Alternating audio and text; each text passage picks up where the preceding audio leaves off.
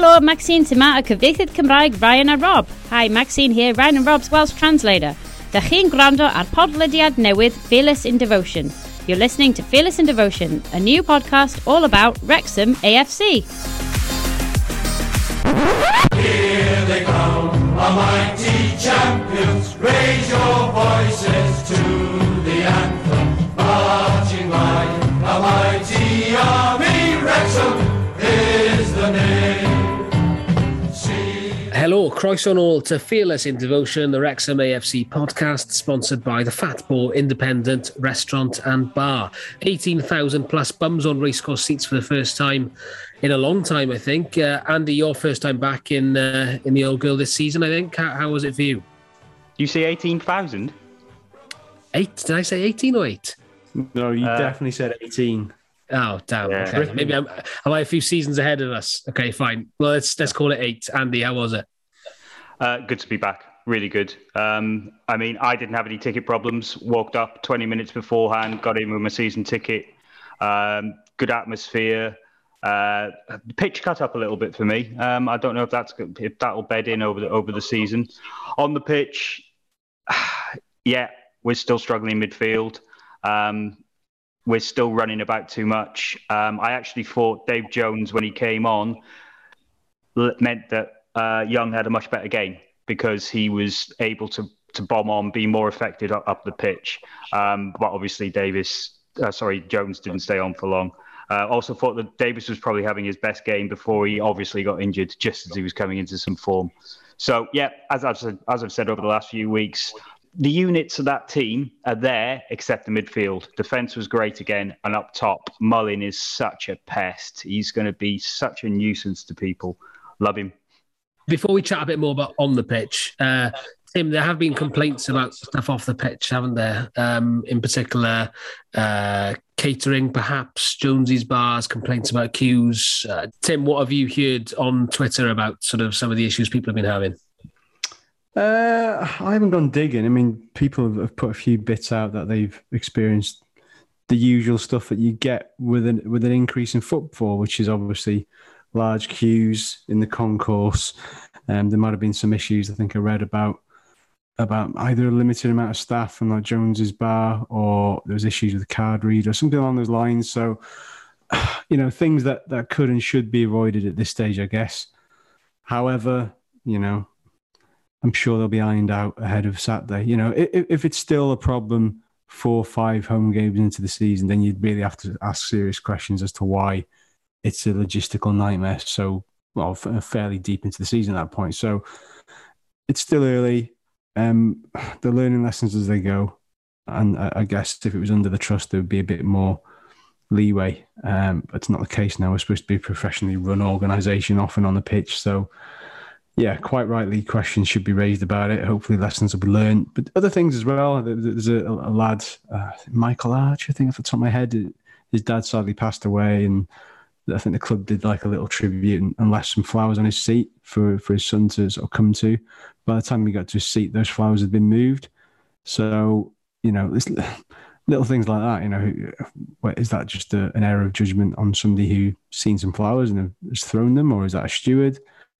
I don't know. There's little bits that you worry are going to sort of come to a head, and all these little things are going to become a major backward step into, you know, what is becoming a huge animal, basically. So fingers crossed that they iron them out. Yeah, let's hope that gets sorted over the next few weeks. Lack of staff does seem to be an issue at the moment. Liam, back on the pitch. Lots of tributes praising Harry Lennon. I thought he was quietly effective against Southend as well. Yeah, he looked, I don't know if it's match sharpness or what it is, but he just sort of slotted in really well, looked quite confident, I felt at times. But I was mostly impressed by Tozer, though. I mean, yeah, we all know about his long throw, and there's the debate over, you know, should he keep doing it every time he takes a throw and should he not? There wasn't as much of that, yes, I might say, but it was just more his overall defensive display. And with some of our shortcomings in midfield as well, he's not afraid to play, spray the odd pass at, good attacking balls, really, which I was mostly impressed by. Other than that, in the game, I just remember thinking what a bizarre spectacle it was, thanks to a certain referee in the middle. He was awful. He was awful. And a Stonewall penalty turned down right at the end, and I've seen a video clip of it, and I mean, it looks like a pen to me. I can't understand how he didn't give it. Apparently, it was blown up for a foul prior to that, so that's why it wasn't given. There was a foul given before it. Anyway, back to the referee. I put something on Twitter about him. As much as he's shite, our record under him reads 1-4, drawn 1, lost 1. So, speculate, accumulate. Maybe he keeps not giving Stonewall penalties against us. We can't complain, I suppose. All these things even out over the course of the season, as we know. Anyway, let's move on to this week's guest, who I, more than anyone, am very, very excited to introduce to you all, because all of you people who slagged me off for picking a certain mercurial player at right back in our greatest Wrexham 11 about to be put in your place by the man himself.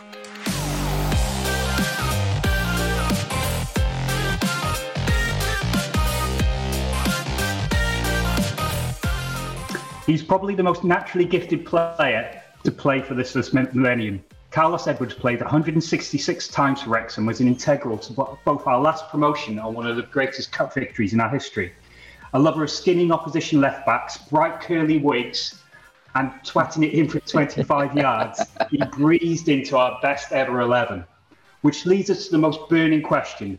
Carlos, would you describe yourself as a right-back? In the modern day football, I would say yes.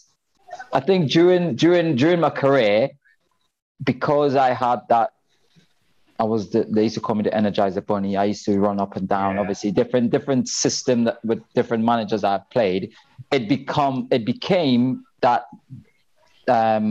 fullback, wing back, however you want to call it, because they knew I had the energy to go forward and get back at the same time. So I would say because I love attacking and I love defending at the same time. The reason why we asked this is because when we did our best ever Wrexham 11, Rhys Williams, who's on this podcast, picked you at right back, and he got dog's abuse for it. Everyone was saying, Carlos Edwards, he's not a bloody right back. And Matt McGregor, he's a right back, not Carlos. So good to see from the horse's mouth. But I know what you mean by that, because if you look at like a Liverpool sort of system now, exactly. They've got quick players who can bomb down the wing, but also get back. Defending might not be their forte, but they cause so much trouble the other way. They don't have to do much defending. That's the problem. Yeah. So. I'll tell you what, when Rhys hears this, we're never going to hear the end of it. You do know that. Football has changed. The question should have been in the modern day football. Let's pick the question should have been, let's pick a team in the modern day football, how things are developing and stuff change. Let's pick a best 11 and put players where they think would suit best, than you just picking a best 11. I could understand from his point of view, that yes, he wanted me there because, he's thinking, right back. Because he maybe wanted to put one of his favorite players on the right side or, And I don't think you put anyone on the right side. You've got a lot of work to do there, mate. That's a lot of work. Are we playing with one man short? He's from Swansea, so he might not have got the rules. You were ahead of your time in that, because a modern day footballer now has to have the attributes that you had. Yes, yeah. I think the manager, Dennis Smith, obviously he worked on a few systems when he was in charge, obviously, and one of his systems was a 3-5-2, and that fell right into my lap, because he had the likes of myself and Paul Edwards on the left, you got like the Liverpools, you got Roberts on one, you got Trent Arnold on the other side, so you just have, and we caused people a lot of problems going forward. Yeah, I think that was one of my favourite ever Wrexham teams, and I think we'll get to that in due course. But right, let's go. Let's take it to the start now. Tell us about growing up in Trinidad. I mean, football, I mean, is it massive over there? Is it more cricket? Because apart from sort of Dwight York, I can't really, before you guys, I can't really name like a big famous Trinidadian footballer. Obviously Dwight paved the way for the likes of myself and other players that came across in the English league. Obviously Dwight was one of the more fortunate, lucky ones to go straight into the Prem at the time when he came over. Obviously, myself, Hector, Dennis, we started off, with Wrexham and then work our way up, the ladder, and just, went on and obviously establish ourselves to play at the highest level. But, growing up back in Trinidad, it was always, they used to show a lot of the Italian football back in Trinidad. Yeah. We did get the occasional English games, but the only English games we used to get is obviously the FA Cup. They used to televise a lot of the FA Cup. At that time, you used to get the more like the Liverpools, the Man Uniteds, the Arsenals, the Evertons. Those were the games that mostly they will show, obviously, coming up to the final, the semi-finals. So we wouldn't get all the way through. It's only like when it have like the big clashes against the big clubs that they used to televise those games. But as a kid, you're looking back at those situations and you're asking yourself, I would love to play, there one day. Bear in mind, the pitches 30 years ago was no way close to what they are now. Obviously, you get half the pitch might be with just grass and the other half is dirt. Right. But still, when you see the atmosphere and you see the crowd, you can't help yourself but to say, like, I want to be there, because the atmosphere was absolutely electrifying. Yeah, I can imagine. So let's talk about the story of how you sort of came over to this country. Now, there's a man I've known for quite a few years called Mike Berry, who was your agent at the time, and he was instrumental in getting you guys over here, the Flinidadians, as we like to call you. I think he was Joey's brother-in-law, was he? Or something? No, cousins. He's Joey's cousin. He had the gift of the gab. He was a proper scouser, wasn't he? Did he scout you? Did someone say to him? Mike came to Trinidad. Obviously, I never get the full story from Mike why he came to Trinidad, but he came to Trinidad obviously looking for players. Obviously, I think he went in different Caribbean islands also. I think the first player that he actually signed was Clayton, big Clayton Ince.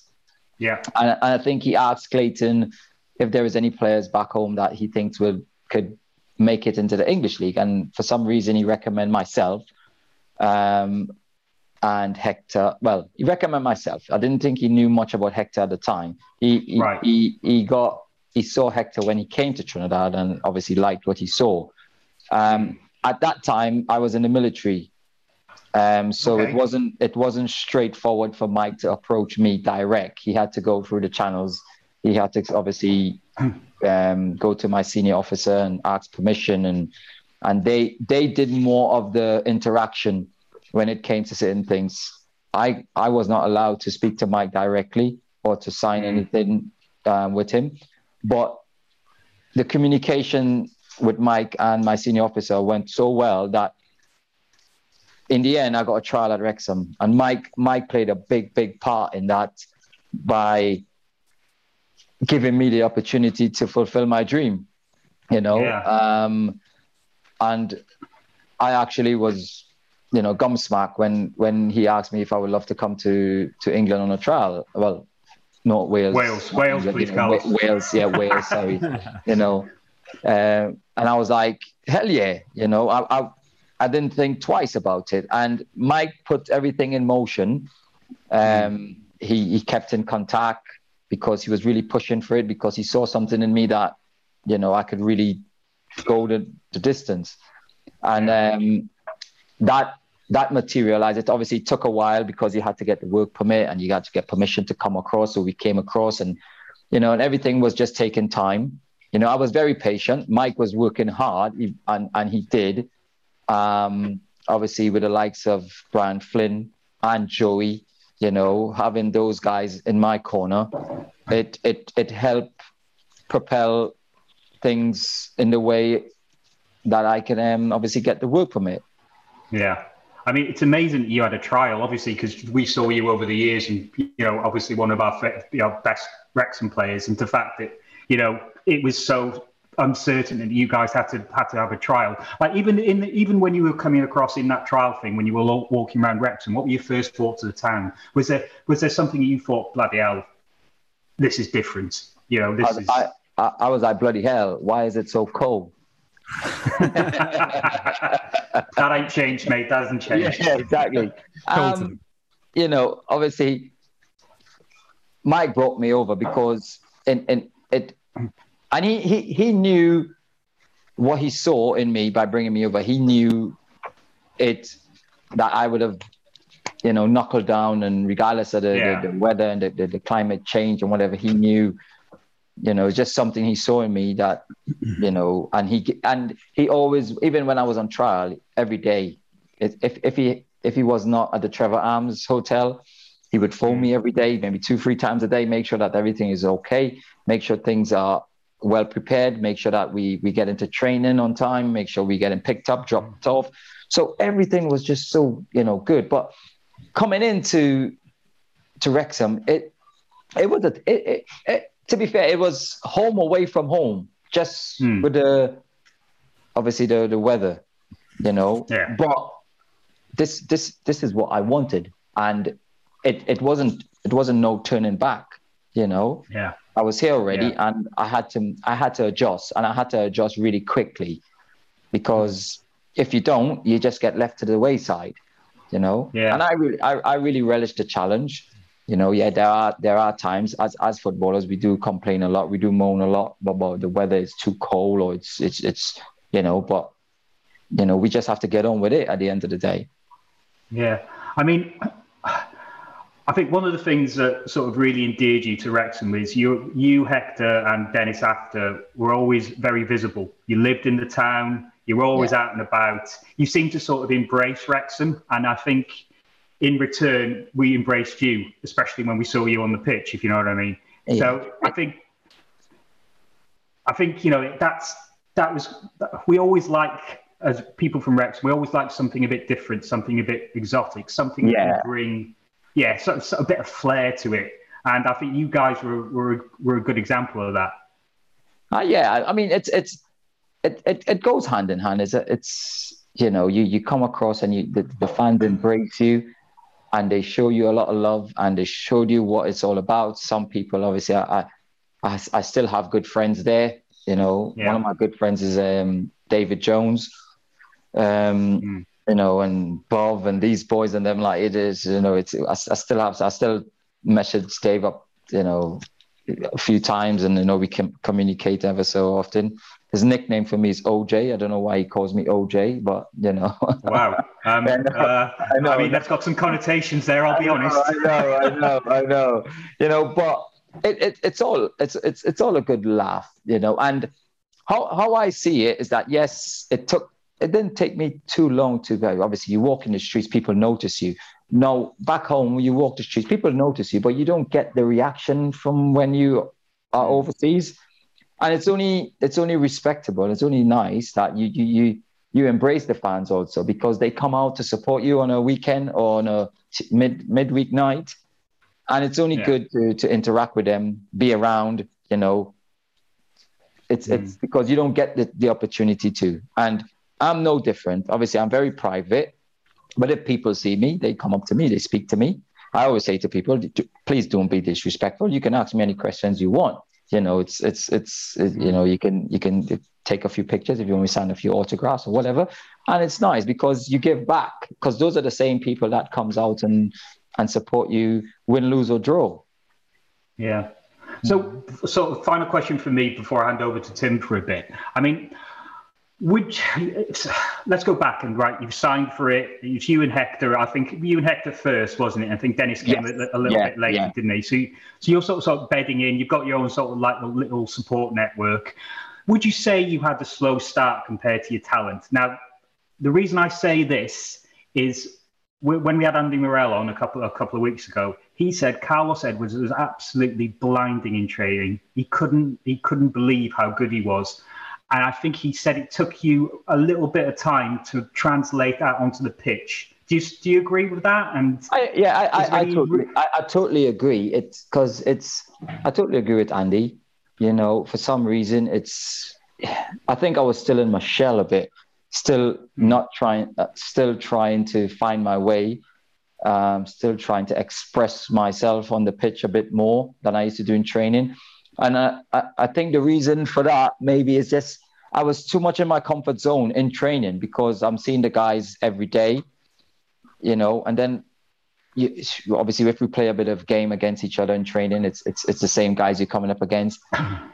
And then it kind of, when it's game time, I kind of take myself out of that equation a bit and not try to fulfill myself or try to take the momentum from training into the games.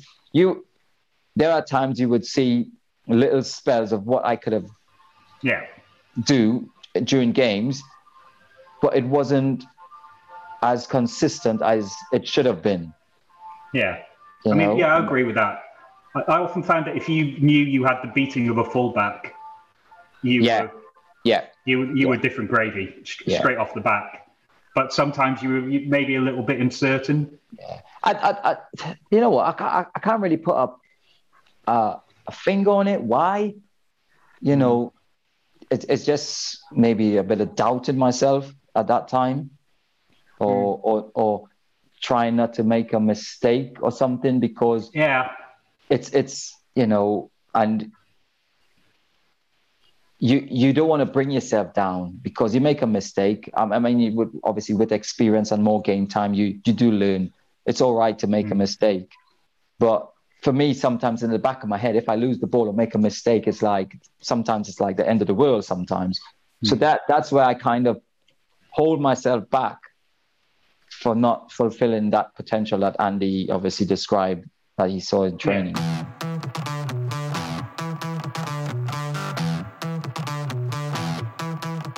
And we always ask our guests to come up with a fearless moment. So the moment that sort of instilled you with the most pride whilst playing for Wrexham. Is there anything specifically to you where you think, you know what, that was the moment that gave me the most pride and a sense of satisfaction about playing for Wrexham? That year we got promoted. I think we finished third. That was an absolutely blinded season. You know, we came from nowhere and actually just went on an amazing run. Yeah. I think we were unlucky. I think we finished third I think the top team at the time, I can't remember. I know Russian and Diamonds came second. I can't remember who was the other team that came first that year. But I think it was only like 2-3 points between us, or 5 points between the top three. And that just shows, obviously, we stamp our authority. But that season was the season I will always remember. I think we won our last 14 of that. Yeah. In a row. Was there any specific moment? Because I think we secured promotion against Cambridge. Yeah, we did. The last game was Bury away, and it was just falling away and balloons, everything. Yeah. Is there any of those particular that stood out for you? Obviously, Cambridge. Cambridge was the one that was always. I think was that the one when we spanked them. Yeah, 5-0, I think. Yeah, and that obviously I can remember that long hoof that I hoofed up, and I think Lee Jones scored. Yeah. So yeah, that game I would say would obviously, especially being at the racecourse. Yeah. What was your favourite goal you scored for us? Do you think? Colchester at home. I think we were down to 9 men. I made a run. And I absolutely spanked it from on top to the cup end, ran from our half, and absolutely just spanked it up in the top. I think we drew 1-1. We were down to 10 men. Yeah, I remember that goal. Yeah.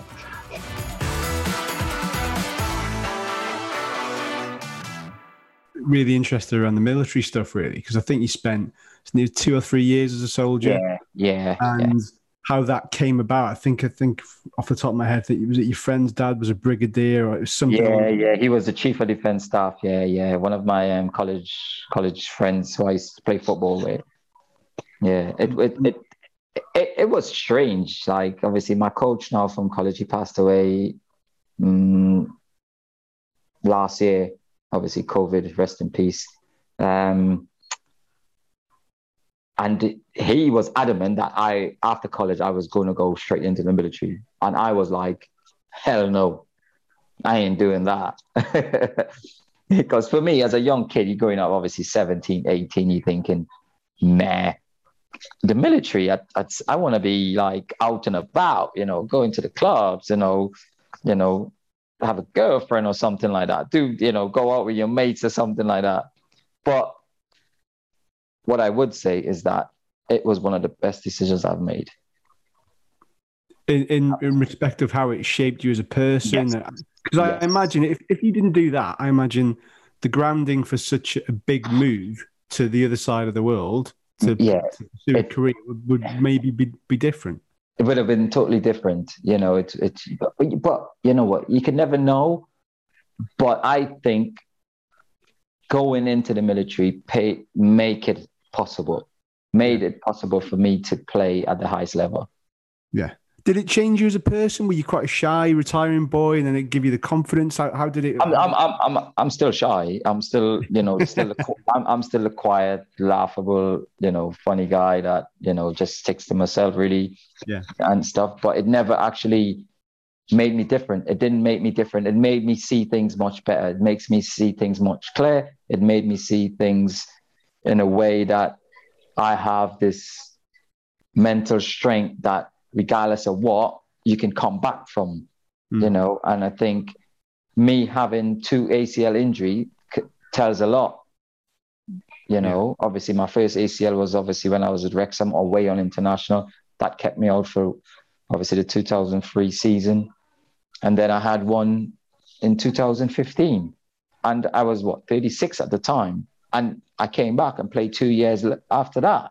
So that just shows that regardless of what, you have that mentality. You're down, you got to get up at some point, Yeah. So you're getting the move to come over for a trial. Can you still remember that first journey? How many flights, cars, trains? Can you remember all that? I'm curious because I don't want to understand how big of a deal it is. Okay, when I first came up on trial, it was in December of 1998.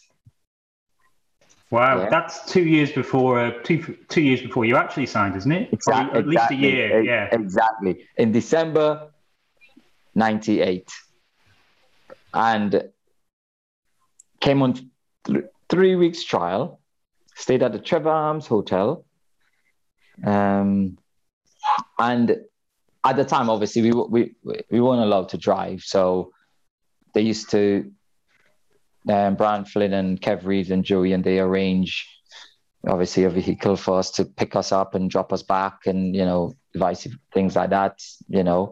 Joey absolutely hammer us, even though he didn't know us too much. But, who doesn't love Joey, is it? Yeah. But it never took... You know the funny thing about it, right? I'll tell you, it took me 3 years in Wrexham to get on a train. Really? Yeah. 3 years. And you know what? You know how I made that? You know how I get on the train? Mike Berry, I made the PFA Team of the Year. Yeah. Mike, my agent, was not... I think he was busy. So he wanted to come to the PFA Awards with me, but he was busy. So he sent his son. So I took a train from Wrexham to Chester, then Chester to Liverpool to meet up with Stevie. That's my agent's son. Yeah. And that was the first time I actually got on a train. Honestly, it's weird. It's literally weird. I took a lot of bus. I must say, I used to take the bus a lot from Wrexham to Chester, go and do a bit of shopping. Yeah. Yeah. How was the train Can I experience? just... What? How was the train experience for you then?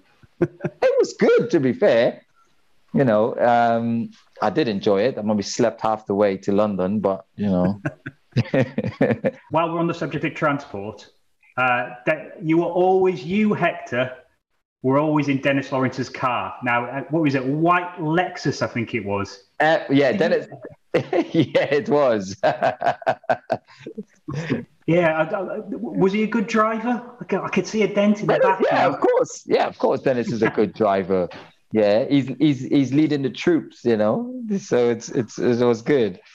You couldn't get four in that car, could you? Because Dennis must have that seat so far back. Oh, honestly. But hence the reason why the car was that big, because Dennis is so bloody tall. He needed a big car because he wouldn't have been able to drive any normal car, because if he drives any normal car, he might as well sit in the back seat and don't have a front seat.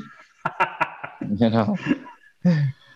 Tell us about your first day at the club. Can you remember it? I imagine it'd be quite vivid, given it's new experience. I mean, what was the conversation you had with Flinny and so on? I imagine Joey made you feel relatively welcome. Oh, Joey, yeah, Joey, welcome. Obviously, Kev Reeves was there. Kev's is a nice lad. Brian, obviously, Flinny is Flinny. You know, always smiling, always smoking that cigar. That little, the smell of it, I could still smell it. You know, but I never knew Brian Flynn smoked a cigar. Did you know that, Tim? Yeah, he had them little, not the big cigar. He had them little thin ones, but it was horrible. The smell of it was horrible. It's stunting his growth. To be fair, when I first got in, obviously you're shy. You got to feel the guys in their mouth and stuff. And, you know, you got guys looking at you like, who is this guy? Is he coming to take my place? I'm not going to let him take my place. I'm going to whack him the first time he gets the ball, you know, things like that. But the lads, and they welcome me really well. Big Bride Carey was obviously the first, obviously big skipper, as I call him, skipper. Brian was really welcoming, you know, when I came, and, you know, he just assured, listen, just enjoy training. And everyone was like that, you know. They didn't, what I would say is that they didn't baby us too much, you know, because you could get a bit wrapping cotton wool a lot, that you expect that every time. So yes, for the few days, they make sure that things are right, and then you get with the program, and then it's all about you. They'll keep an eye on you. Obviously, they'll ask questions and make sure that things are all right. But I just used to love to just get into training, because I want to train, regardless if it's cold or not. I just want to get into training, you know. And you got Hector, he was like a bloody Eskimo when it comes to training. He'll have everything on, you know. He wouldn't be able to move, you know. And this is me just in a jumper or something like that. I'm hard as nails, you know. And people have like 8 jackets on. I remember exactly. Honestly, Hector, honestly, and if he could have fit another one on top of that, he would. Yeah. I just wanted to talk more about Hector, to be honest. He seemed such a pleasant lad. He was always smiling, and you could tell there was such massive talent there. Do you think he sort of ever lived up to his potential? Do you think we ever saw the best of him? No, Hector didn't. Hector, honestly, I tell you, Hector, I shouldn't say, I think it wasn't a disappointment to me or Mike or Dennis. I think he was more of a disappointment to himself, because Hector, honestly, had potential in abundance that he could have gone the next level. He used to get distracted a lot away from football, you know, and I think that was his biggest downfall. You know, he used to study more of other things than actually study about the football and let things come into place after. Because at the end of the day, you make a sacrifice for moving from Trinidad all the way over to Wales. The most you can do is make sure that, you know, put in the hard work and get it. Yeah, I know what you mean. Do you still speak to him? And just one other question on that. Why was his nickname Del Boy? I don't even know. I think he used to love to wear the bling zizzy. The bling bling. Oh, that's why. Yeah. That's why. He used to love all the gold rings and all the big gold chains and stuff. That's what he loved. Yeah. Did you still speak to him? Where is he now? Do you know? I haven't spoken to him in a few years, to be honest. But I know he's back in Trinidad. He's back. He's gone back to Trinidad. What he's doing, your guess will be good as mine. That's good, because I just want him to be an enigma. Yeah. I don't want to know what he's doing. He can do anything in my mind. We had Andy Holt on yesterday, and we were discussing the whole Del Boy thing. And I think Andy had to do something for one of the papers before the LDV final. And he sent me some clippings of Hector Sam mocked up as Del Boy. So I don't know if you can see that. Oh, yeah. That's a terrible matchup. That is shocking. That is shocking. Oh, no. But I concur with Andy, man. I don't know with Hector whether his brain was working faster than his feet, or whether his feet were. Yeah. He get mixed up. Honestly, you get mixed up. It was just. I can remember one guy. So we were away at Barnsley, and the Barnsley reporter once famously wrote about Hector. Hector Sam had magic in his feet and sawdust in his brain, which was a great line. But God. Honestly, and that's Hector in a nutshell. Hector has so much ability. That guy in college football, honestly, all you used to hear people talking about Hector Sam. Like you coming up against him, because we went to totally two different college, but you coming up against Hector. Wow, honestly, you might as well. He will tear you a new hole. That's how good he was. Honestly. Can I just move on to Big Den? So Big Den moved on probably a couple of months after you guys. Maybe it was about half a season, maybe a little bit more. He had a tough start. There was a couple of games where you could tell he was finding his feet.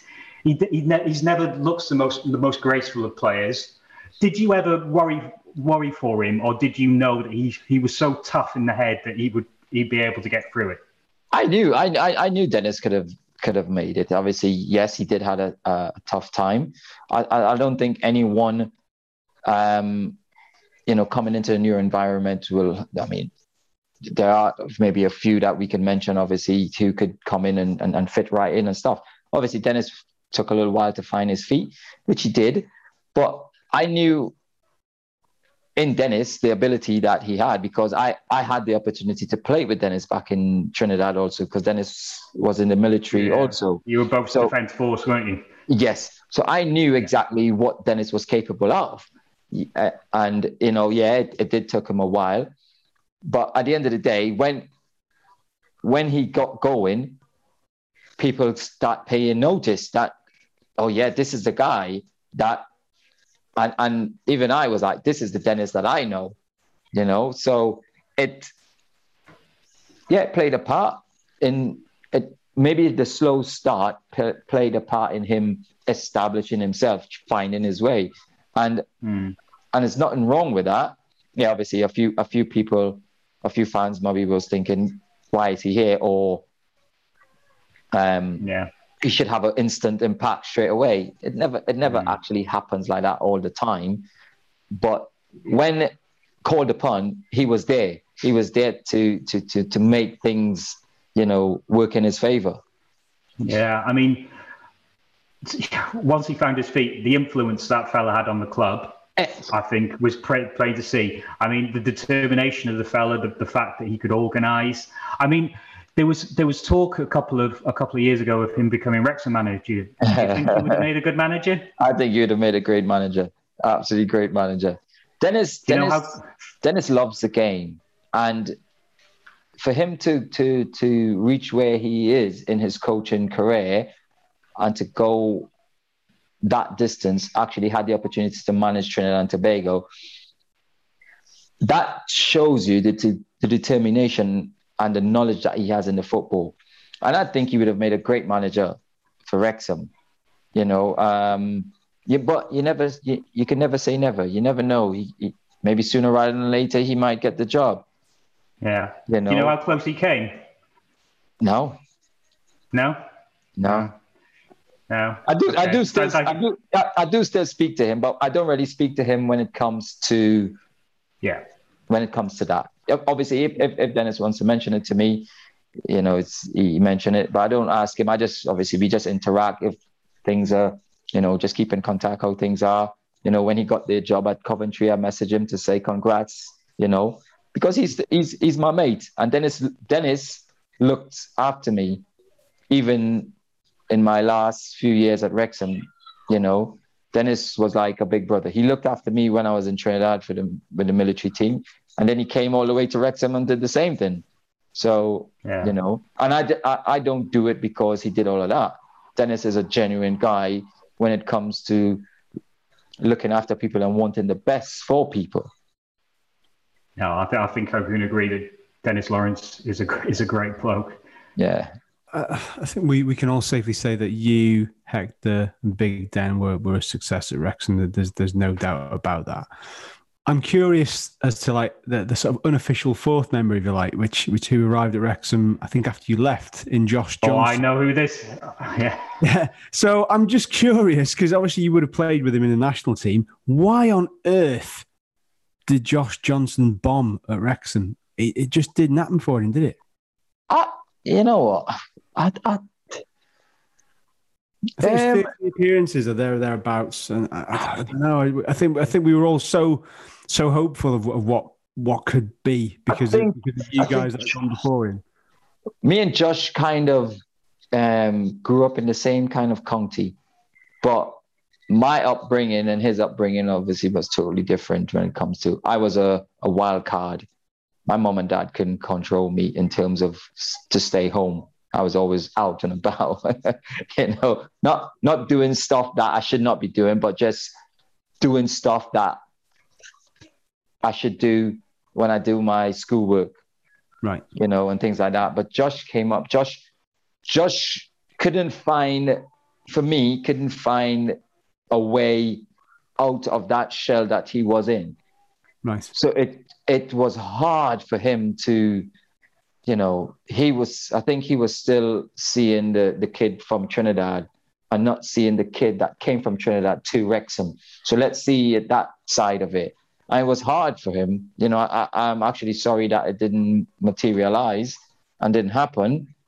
I spoke to him a few times when he was there, tried to, give him that bit of encouragement, tell him what it's all about, the culture and things like that, because some guys do need that little comfort, if they can have someone back from their home country to speak to them.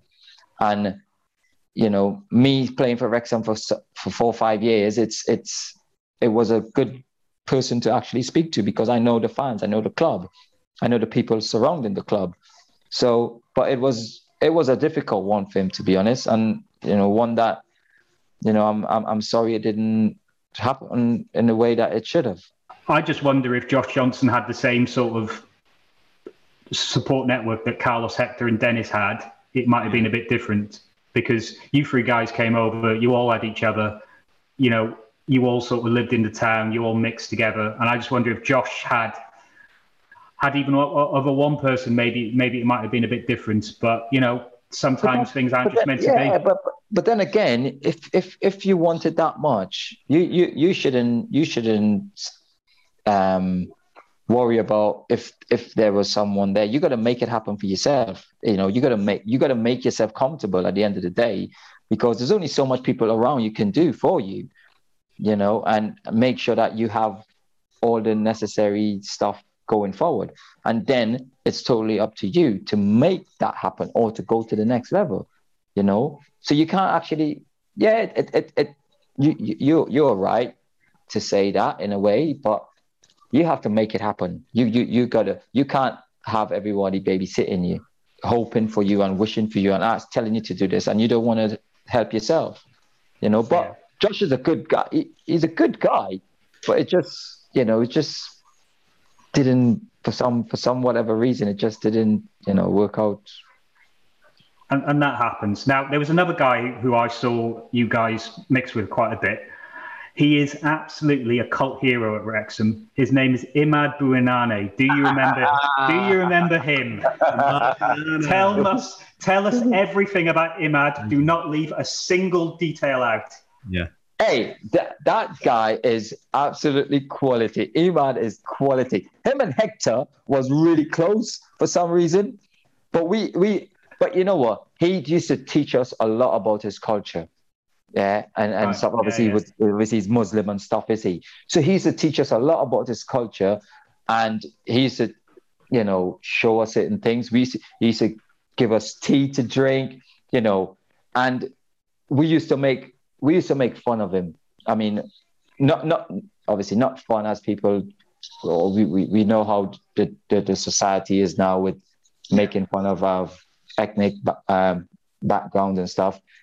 But it was always a funny side to it.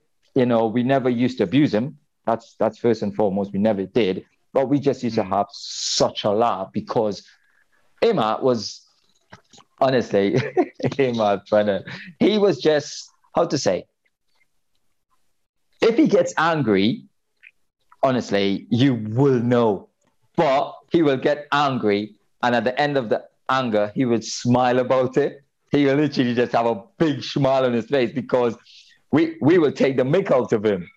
And in the end, but, obviously, I think a lot of people didn't actually get him, in terms of the way he played, the way how, his whole aura about him. Some of the lads didn't get that side of him, but we did. And we just used to have such a good laugh, I'm so glad you said that. Imad honestly gave me some of the most quality moments watching Wrexham. He would either score an own goal or twatted in from 25 yards. You just didn't know. Remember when he took a foul throw and he did it about twice? Yeah, and honestly, and you know what? He will argue with the linesman and the referee, and you could tell he's throwing the ball right there. And he will argue with it, and then he would just run off laughing, And that's just him in a nutshell. But honestly, what a guy. What a guy. Can we go to the promotion season? And no, we sort of like mentioned, perceived sort of slow start or whatever. I mean, if you look at that promotion season, when Dennis Smith started with that 3-5-2, he actually had Wayne Phillips as right wing back, didn't he? And you only really got into the team once he got injured. But once you got into that team, there was no stopping you, was there? It wasn't. Obviously, I got my my chance. Obviously, Wayne got injured. That was a horrible injury. And obviously, I got the opportunity. I took the opportunity. I took the opportunity to, it was my chance, and it never stopped. I never stopped. Then, obviously, I got the all clear. I think it took me a couple of games to actually get my rhythm going. Yeah. And then after that, as you rightly said, it was no holding me back.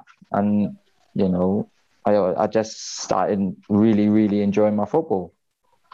Do you think it was the fact that Dennis had chosen this new team? He'd obviously had two people to play the right side. One of them is injured. You knew that you would be there for a run. You knew that you would finally get that run of gains in a system that probably suited you. Someone who can attack and defend. Did that make the difference? That made a lot of a difference because I think he had the personnel to play that system. And, with the likes of myself and Paul Edwards coming in and all of that, it played right into Dennis Smith's hands, and you do wonder sometimes, obviously, because you come up against teams that play different systems and you have to sometimes adjust to how they play.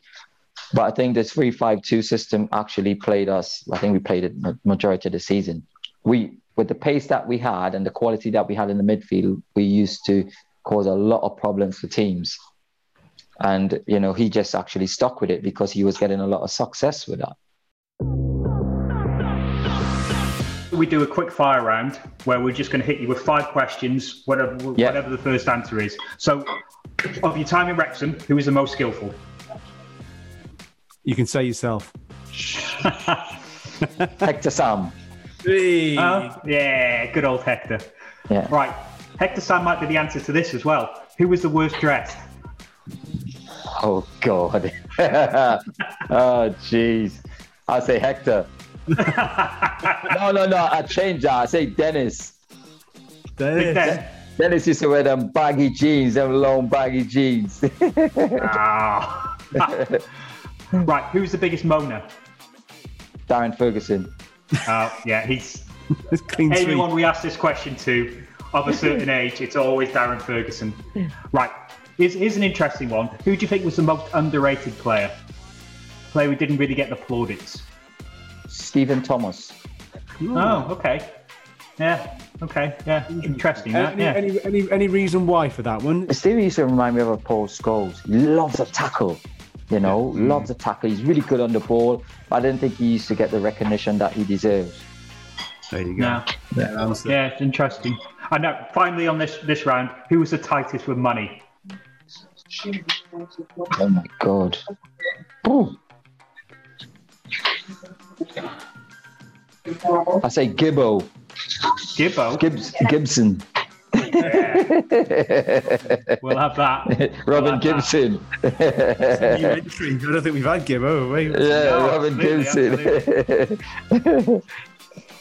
Carlos, it sounds like you're having your tea, so we're going to leave you. But thanks very much for doing this, mate.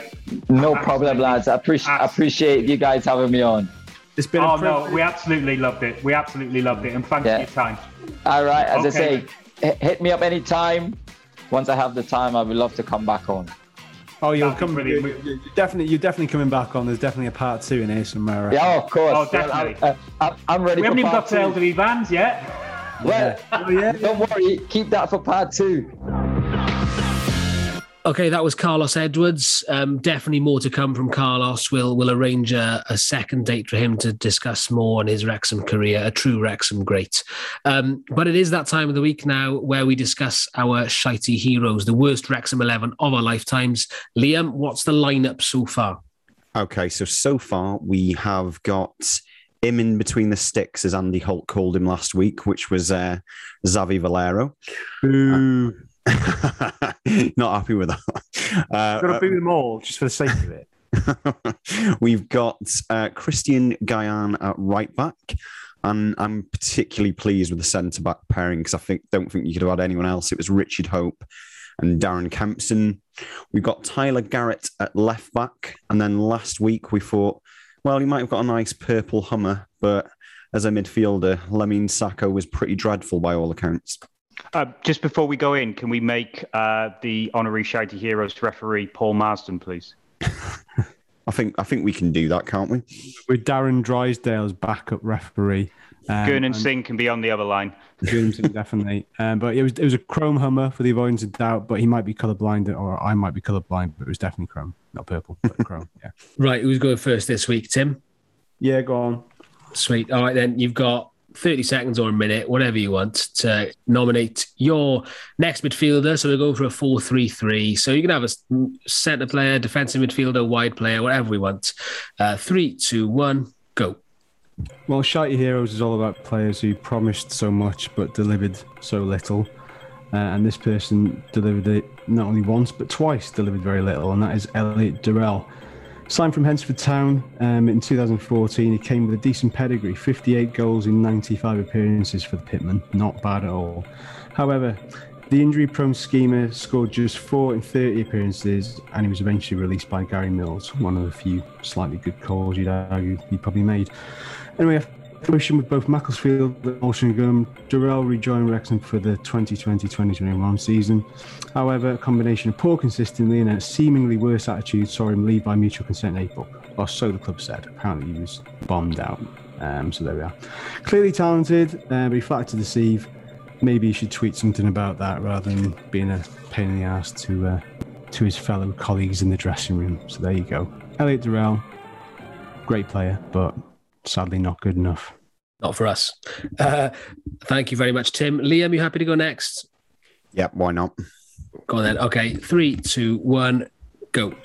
Okay, so I'm in and ahhing about this selection right up until the 11th hour.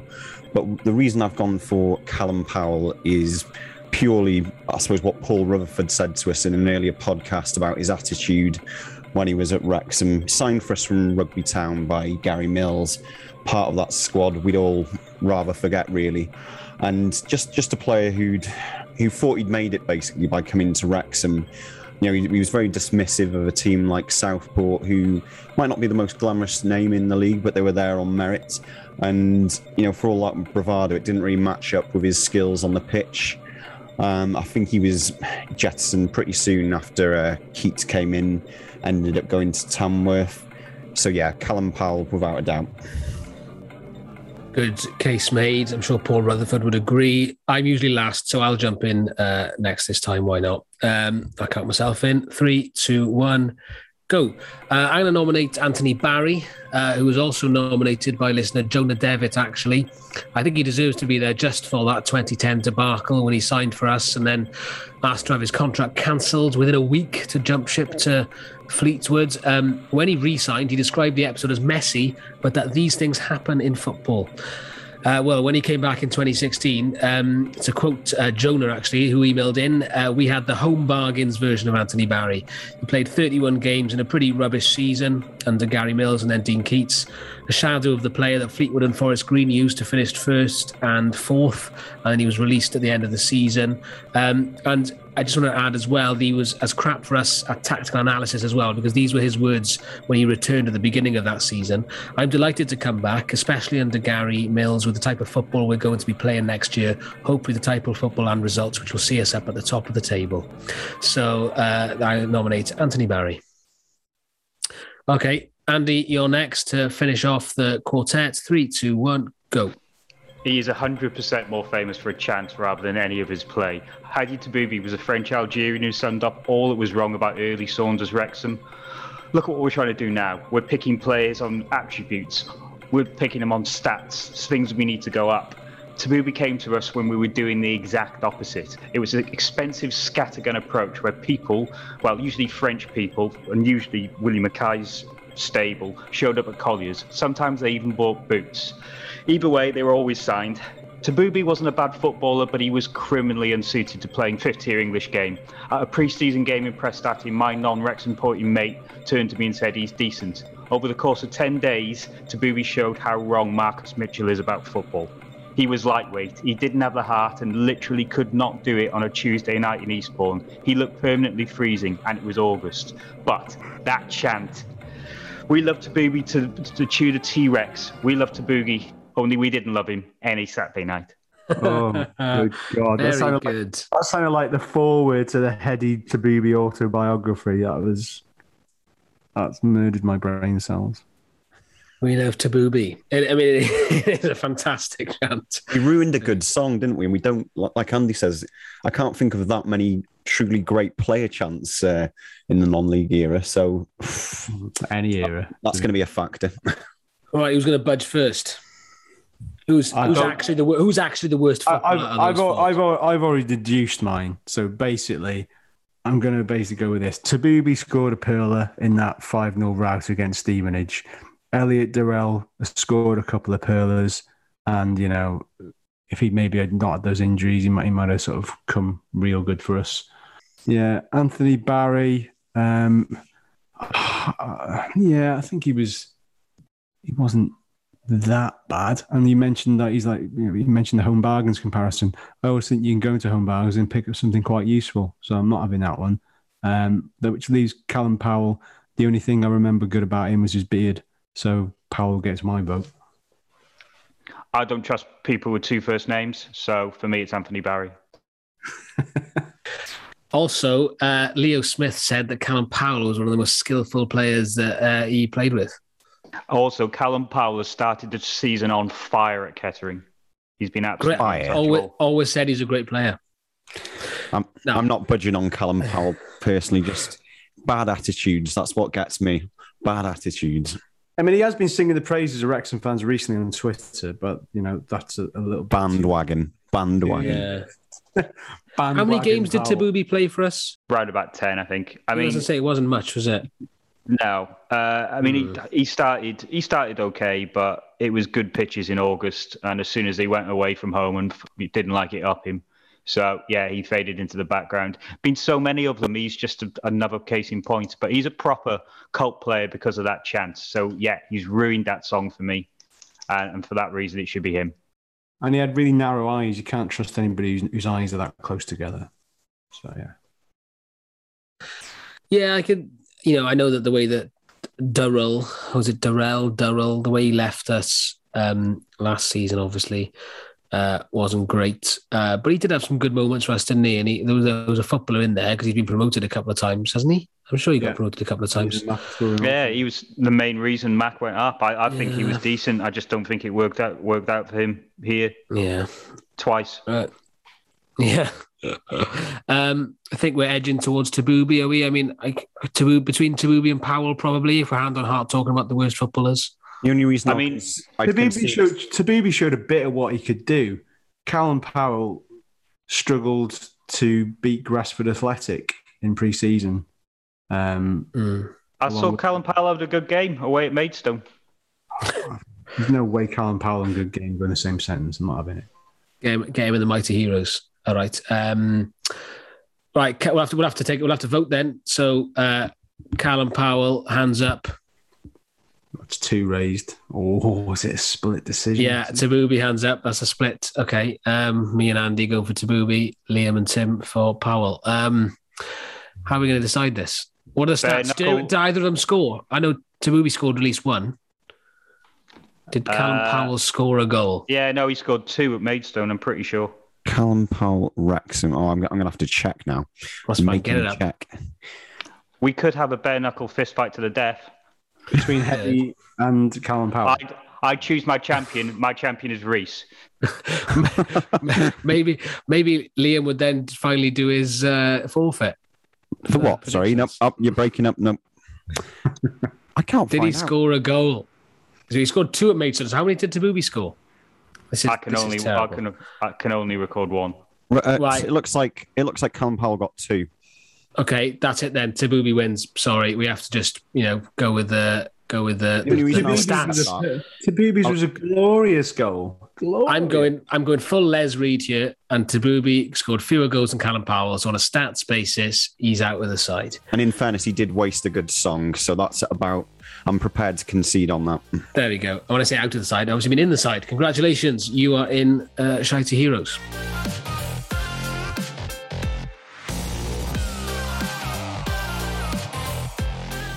Okay, predictions time. Andy, scores on the doors. Right, we're halfway through because we did Grimsby. We did Grimsby last week, and obviously we haven't got to it yet. So when it comes to Woking, unfortunately, it's bad news. It's bad news. Liam Randall has got it spot on again with a Weasley 1-0 victory for the Dragons. Everyone went for a win, but everyone went 2 or 3-0. So yeah, Liam's got 5 points there, and he's actually in the lead now. Get in there. Because we've already done Grimsby, we've just got Daggers on Saturday to do. Okay. So, Tim, do you want to go first? Yeah, I'm going to go for Dagenham doing well. Dark horses. Jesus. I'm going to go for a 1-1 draw. Okay. I will go next, and I'm also going to go for a draw, but I'm going to have the famous Wrexham this season result of 2 each. Reese, next up. I was going to go 0-0, but we do seem to always have a goal in us when you got Mullin up front. So I'll tell you what, I'm going to be that guy, and I'm going to go for a 2-1 loss. Sorry, yeah, he is that guy from last season's back. Anyway, lastly, Liam. I was actually going to go for the same score as Reese, but just to be even more miserable, I'll go for a 2-0 defeat. I just think Dagenham and Redbridge, they've got their shit together. We haven't quite at this stage, and I can see them doing a number on us.